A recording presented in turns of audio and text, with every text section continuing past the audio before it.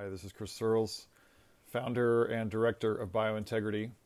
I'm actually doing a fundraising podcast, and I want to start off by thanking Anne-Marie Thomas, Jane Lorimore, and Linda Miller-Roth for their donations last week.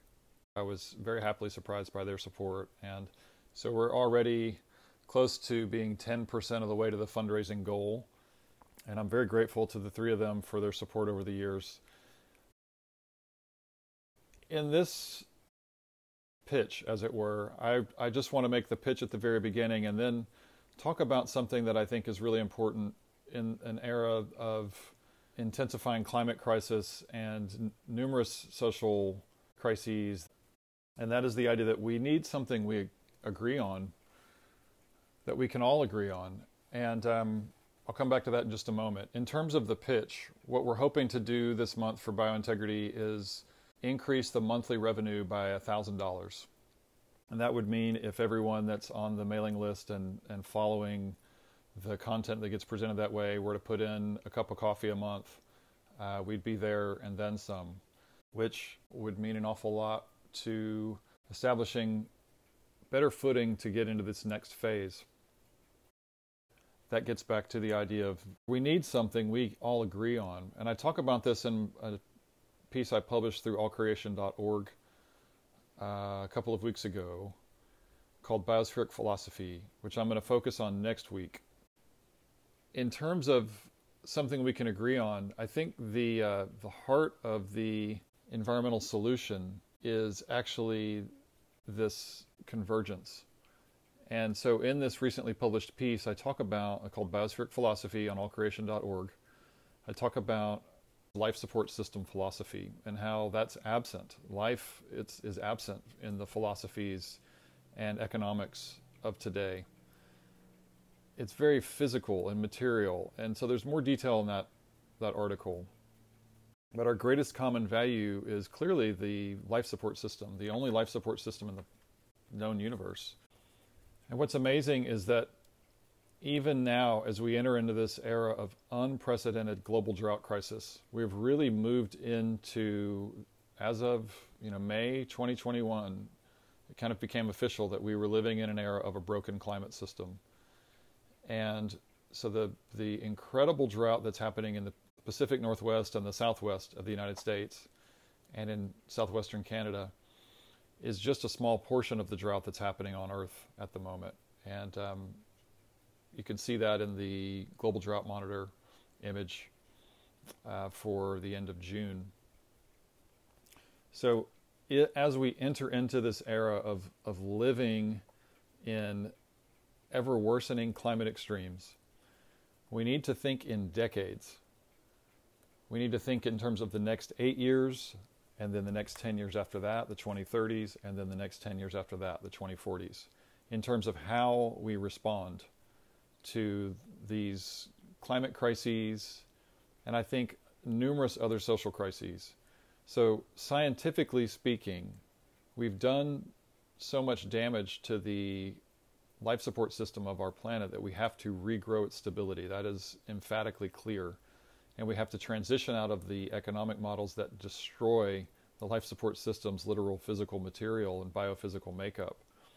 So the next 8 years, the rest of this decade, should be focused on successful paradigm change. Because the paradigm that we have right now economically is that nature is background noise. And that's very much not the case.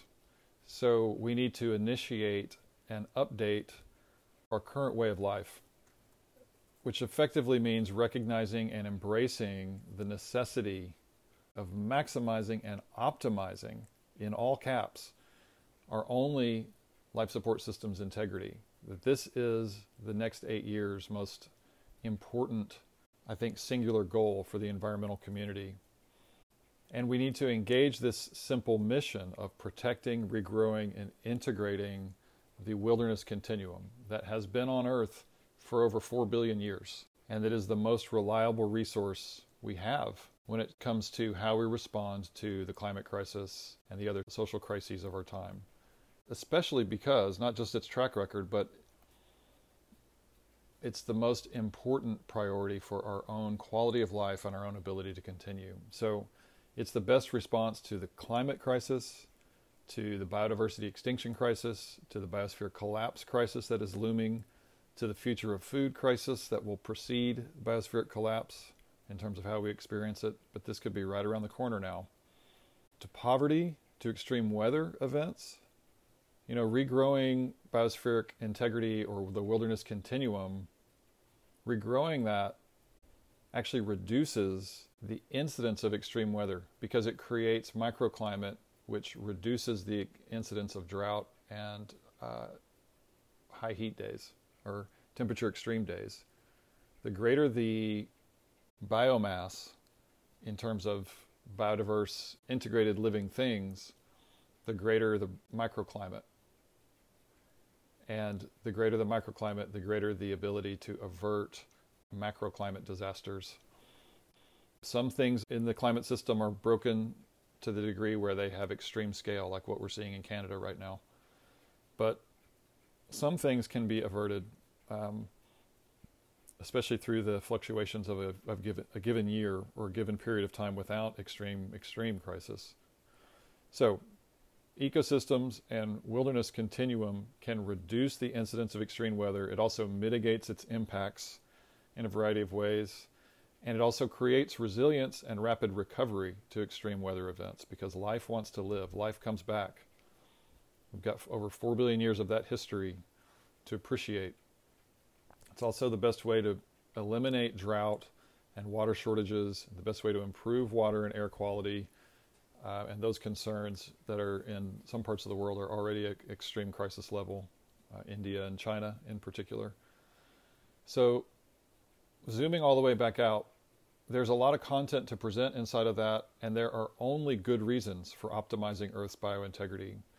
And this is really the reason that I'm asking for your support, is so that biointegrity can increase its resources to create more content, higher quality educational content. That's what we want to do. We want to be an educational resource to people. We want to be an agent of culture change.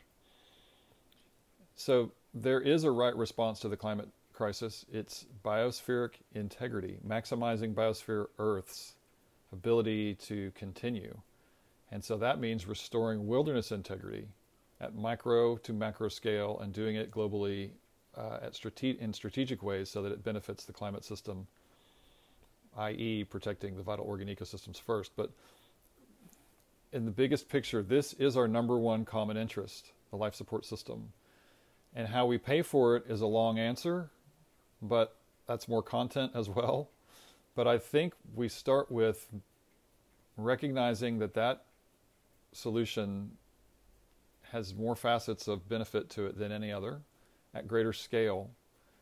And then we make a rational and logical ask, with demand being certainly the foundation of that ask, that the world's wealthiest entities, those who have the greatest amount of employable resources, you could say the 0.1%. By the way, I talk about in the last Lunch and Learn, number 8, called Biointegrity 2.0. If you took just the world's billionaires' net worths and the top 100 companies at the end of 2020 and took 5% of their combined resources, it would be something like $4.7 trillion, so nearly $5 trillion. And the case that we want to make is that $5 trillion invested into the only known life support system is not too much to ask of these entities, which are both individuals and institutions. Any single one of us could do 5% of our net worth towards saving the life support system and transitioning the economy into a regenerative model. So, in reality, for these sort of entities, a billionaire might have to give up a couple of houses. It's like $50 million.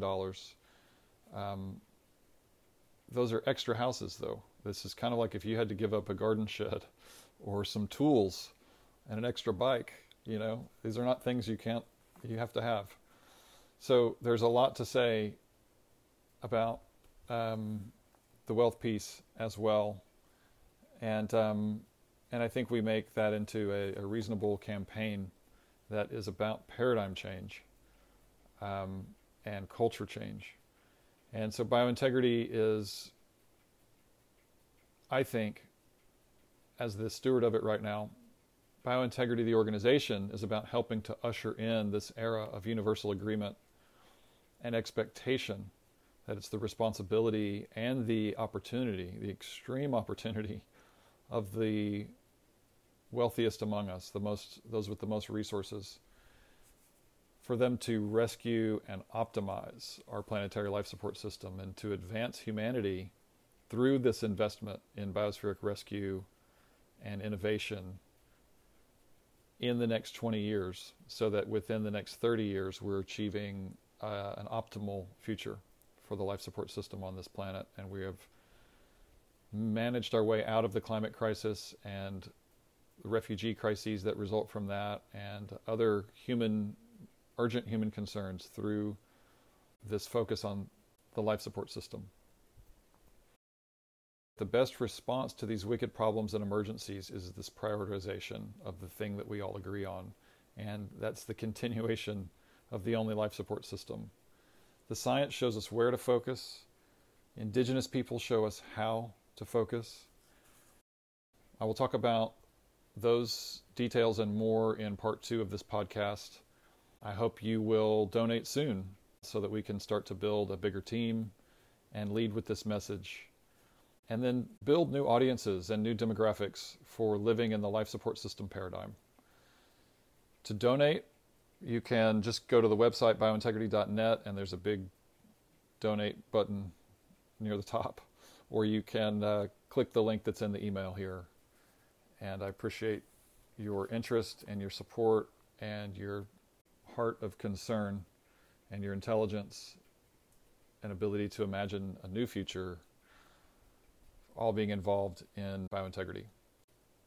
Thanks so much.